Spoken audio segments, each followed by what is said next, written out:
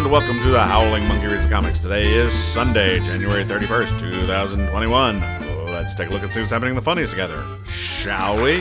Well, it's a big day. It's time for the big game. We can't say the name of the big game because then NFL's copyright lawyers will come down on us like a pack of hyenas and rip us apart. They don't come down on you. They come from the side.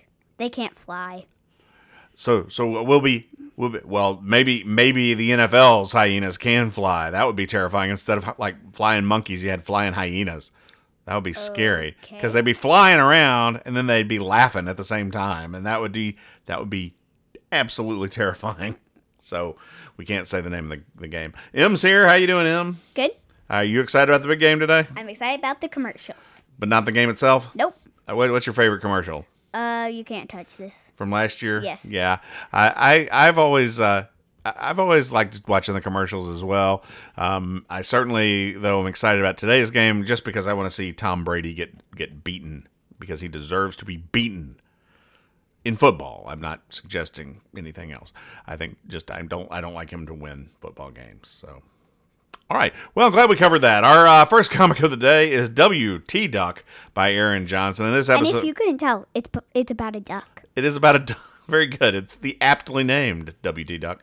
In this episode, W.T. is talking to a guy a duck on the street who's holding up a piece of art and holding out a cup, and he goes, "Hey, care to help out a struggling artist?" And W.T. Duck looks at the art and then says, Well, you've got the struggling part nailed down. the joke here is that there's a term called struggling artist, which means it's a new artist who hasn't established themselves, so people aren't buying their stuff. But in this case, the joke is that W.T. Duck feels that the other duck's art is subpar. So that's a joke there. What do you think about that? Well, if you look at it, it kind of looks like abstract art. It does look like abstract art. It's like little blobs and stuff. So you think it's good? Yeah. Well, there you go. So see, too bad M is not there to help out the struggling duck artist, but maybe someday you will be a patron of the duck arts. So that'll be good. Our next comic of the day is For Better or For Worse by Lynn Johnston. And I'm just saying, they have such a big dog. They do. That's good old Farley is a huge dog, and the baby, whose name I don't know, the baby's name, April the baby, lies down on the dog and sleeps because the dog's sleeping, and then the dog, what does the dog do there? Yawns, and then the baby yawns. Right. Then what happens? And then they go to get water. Yeah. And they eat food. Yeah, out of Farley's bowl, right? They just eat food, and Farley's eating it, and it's saying crunch, crunch. That's how much he's enjoying it. And then some relative, I don't know who, maybe or a friend, I don't know who this person is talking to the mom. I bet it's the dad. I don't no, know. that's not the dad. Is it? No, that's not the. Wait, is I don't know. No, it's not. It's not the dad. No, I don't know who it is. But it's somebody else. It's probably a friend. It's a friend, yeah, and it's a woman. That's I think a friend of the mom, and just says, "My goodness, look at April. She's quite the little individual." And then the mom goes, "Yeah, she is. We're trying to decide who in the family she's most like." And the joke here is that because individual means different, and so. Well, that's a good point. But I think the joke is that actually she's most like who in the family? The mom? No. I don't know. Like the dog. Oh, She's most like the dog because she keeps acting like the dog, and that's the joke is that it's a baby, but it's acting like a dog. But your point is more well thought out, actually. That as an individual she shouldn't be acting like anybody, but the joke is that she acts like the dog. Our next comic of the day is The Wheel Comes Back. Yep, it's BC by Mastroianni and I Hart. thought they threw that thing in the ocean. They often the Wheel is a kind of like a recurring character in BC. And But here's they threw it in the ocean. Well, he made another one. I mean, they're a very creative cave it people. looks exactly the same as Well, the other it's a wheel. What do you think it's going to look like? I mean, it's a I round. don't know. There are different ones in the world. Well, yeah, but this one, all they have is a rock that they put a stick in the middle of. That's how they make a wheel. I don't know what the stick is for since they aren't attaching it to What's anything. an axle? Oh, that's a good point. It's not attached to anything, so it really wouldn't roll. That's a good. In fact, all that would happen is that you would get like nothing. Nothing would happen. They use it as a place to put their feet right. when they roll. So how does it roll? Because if you've got the friction on it with your feet, it wouldn't roll. And if it rolled somehow with your feet, you would just get your feet would get torn up with splinters. But nonetheless, and this episode of BC doesn't have the little anthill joke at the beginning, which is unusual. Which is sad. Well, I don't know if that's the right word. But okay, so the caveman is rolling down the hill, which, as you point out, he really wouldn't standing on the axle like that. But he's rolling down the hill. He hits a rock. He hits a tree. He goes through the tree and then rolls down the hill. What does that say when he's rolling down the hill? Flumba, flumba, slide. Flumba, flumba, slide. And the last panel was very funny because there's another caveman comes and says, "What have we learned?" And the caveman who is rolling says, "Okay, I'll add brakes." But that's the joke. How do they even know about brakes? There are cavemen. That's right. The joke is, of course, that the wheel would be better served with brakes because it would stop. But how do they know? Brakes on a wheel. You put brakes on a car, not a wheel. How do you put brakes on just something that's just a piece of wood in the middle of a round rock? But that's an excellent point. And also, I would like to point out that the last wedding I went to, we did the Flumba Flumba slide, and it was a lot of fun. All right, our next comic of the day is Nancy by Olivia James. Okay, in this episode, Aunt Fritzy is sitting on her couch with the dog in her lap. Wait, this is like she's talking to herself when it's actually kind of funny because she's just talking to herself. She is talking to herself. Like, I should be getting up. I should take care of chores. But with Poochie on that's a terrible name for a dog. It is a terrible name for a dog. On my lap, I can't seem to make myself get up. But maybe this reminder I need to step back and so on. But like she's talking to herself. Yeah, and it's this like lengthy monologue to herself that goes for like 4 panels. And then says, "Thanks, girl," but the girl did nothing. And then, in fact, the dog is looking at the phone, which is out of Aunt Fritzy's view, and the dog sees that it says, "Take dog in for shots." That's a reminder to take the dog in for shots. So old Poochie is intentionally keeping Aunt Fritzy from seeing her reminders because Poochie does not want to get its its distemper shot. So that's funny there. So now next year, Poochie will give Sluggo rabies, and that'll be good. So Poochie's such a bad name for a dog. It's a bad name, and that's a weird looking dog too. And it has its tongue got its tongue sticking out. It's got like pointy ears, and I don't know what that thing is. I'm not even sure. I don't know. I don't think that's a real dog. I'm not convinced that it's not a sea lion with some stuff glued to his head. Look at that. I mean, look at his face. That's clearly just a sea lion. And not a fin. That is not a fin. No, not at all. No. But the joke is that the sea lion dog is keeping Aunt Fritzy from taking it to the vet. Our next comic of the day is Jim Unger's Herman. And in this episode, old Herman's just sitting there, and his wife comes up and goes, "Hey, Herman, you ever going to get a job?" And Herman says, "I got an interview. They said they'd let me know." And then his wife says, "That was 17 years ago." The joke here, do you know what the joke here is? No. He applied for a job 17 years ago, and he should keep doing that because he needs to get to work. So instead, he's just relying on the fact that he got an interview 17 years ago and hadn't heard back. The joke is that Herman's their lazy. house looks like a waiting room. The house does look like a waiting room, yes, because there's like some generic art on the wall. It's very blue.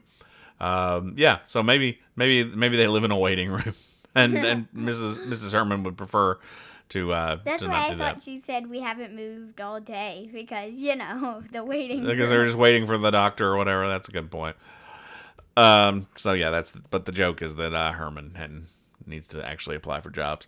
Our next comment of the day is Brian Crane's Pickles. In this episode, Mrs. Pickles says, "Hey, Earl," and Mr. Pickles is just sitting there.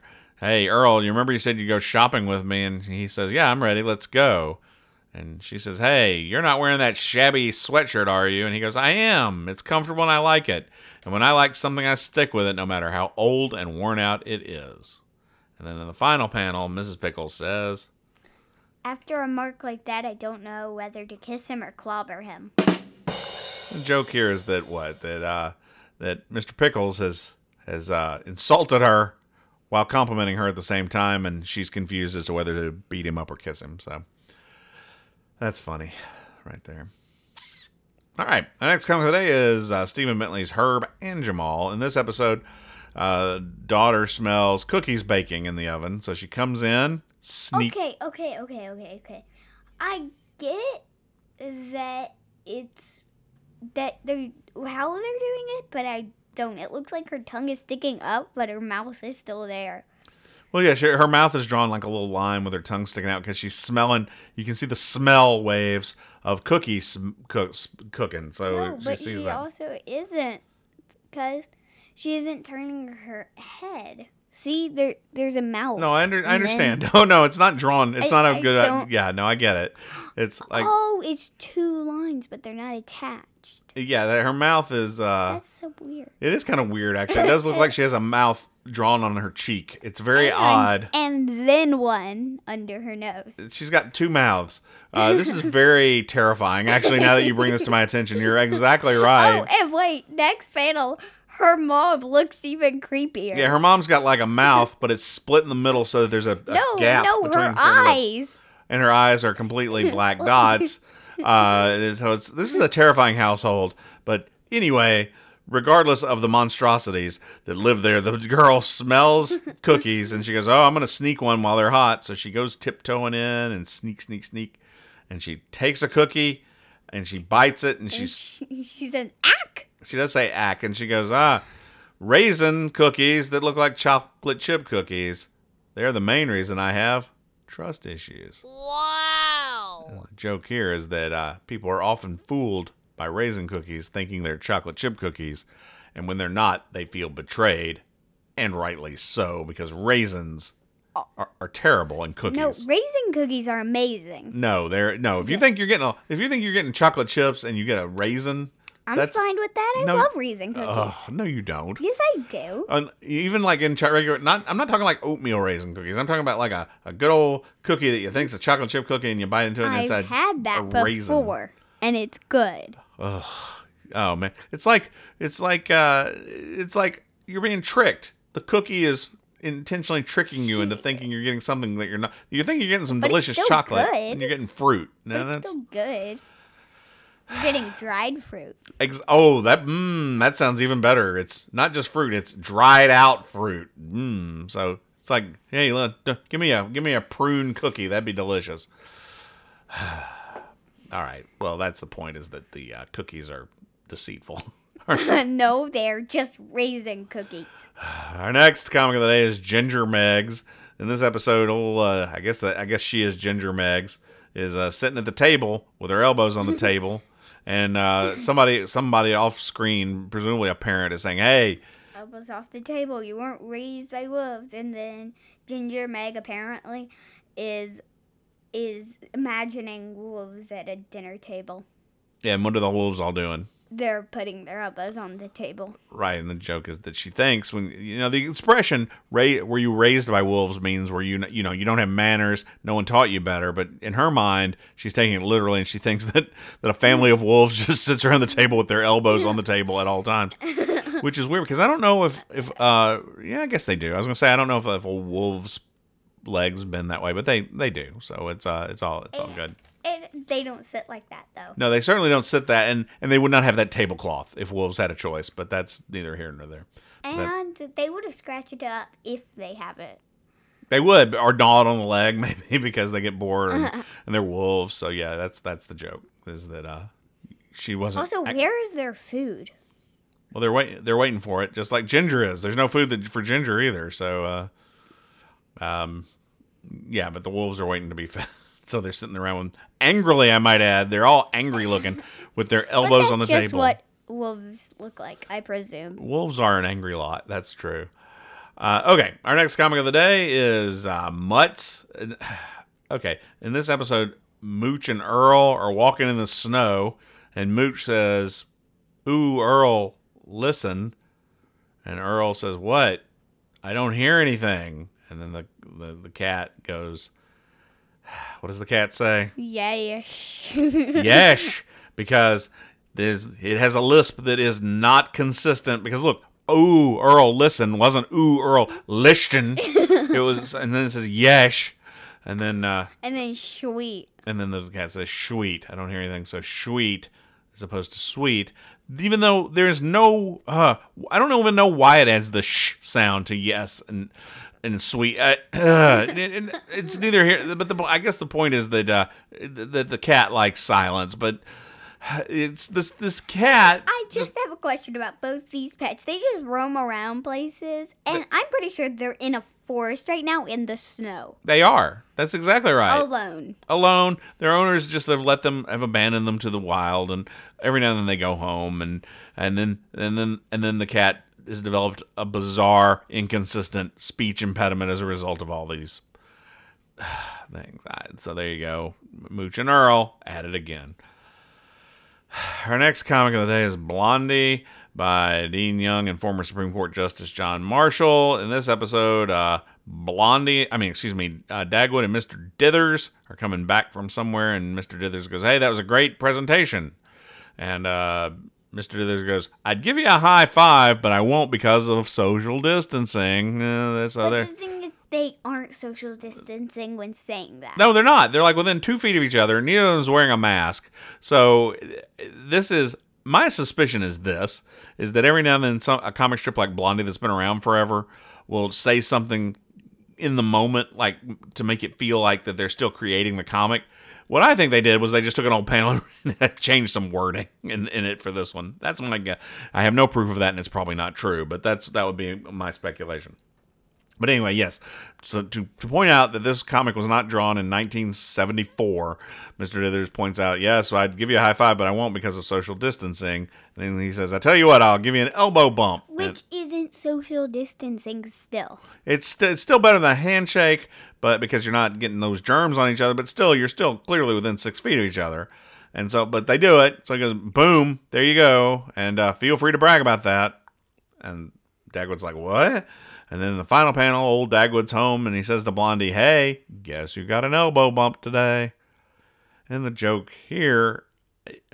I don't know the joke. The joke here is that Mr. Dithers... Oh, he said brag about your accomplishment, and he thought it meant brag about the elbow bump, not the presentation. I guess that's right, and he did. True to following his boss's orders, Dagwood bragged about getting an elbow bump. So that's the joke there, is that Mr. Dithers and Dagwood, who pay no attention to any social distancing or mask wearing or anything else, got involved in a elbow bump instead of a handshake because of COVID, but they didn't want to actually do anything else because of it. They just didn't want to shake. Anyway, he's bragging because his boss bumped his elbow. So that's, yeah, pretty funny. Our next comic, is The Family Circus. Never seen this type before. This is what? Okay, so all right. Okay, I get it. Okay, in this case, the kids are outside the house. And inside the house, which now has a glass wall, apparently. And I would say, oh no, you're exaggerating. They're just using it so that you can see inside the house. No, it's clearly glass because you see the glass lines on it showing a reflection of the sunlight. And there's snow on both the ledge and above and below the glass. So they have installed a glass wall in the side of their house. Well, in fairness, there's still a yellow wall. There is, but they put so it's a massive window that takes up 90% of the wall space, okay? Which is, 1, expensive, 2, it's going to get hit by birds constantly, and 3, it's like weird. So the kids are outside, and we see Vel inside with her hand closing the door, and inside her head, she's thinking of winter clothing, like coats and hats and scarves and jeans, I guess. No, those are shorts. No, those aren't shorts. They're just for. Yes, they are. They're for little kid. They're little kid jeans. Those kids have surprisingly short legs. Well, they're wee children. I mean, but One of them is 6. I don't know how old they are. And so the kids and the dog are outside while Velle's sitting there exasperated with like lines of angst shooting off her head while she has this vision of all the clothes that presumably she just put on the kids going through her head. Although they don't match the clothes that the kids are wearing completely. Some of them do, but there's stuff in there that the kids aren't wearing. Like there's something like what. Anyway, I guess they mostly are, but there's this one like red snowsuit that doesn't match up with anything that any of the kids are wearing. And so the kids are standing just outside the door. They've walked right outside the door, and old Billy there. Old Billy, what does old Billy say?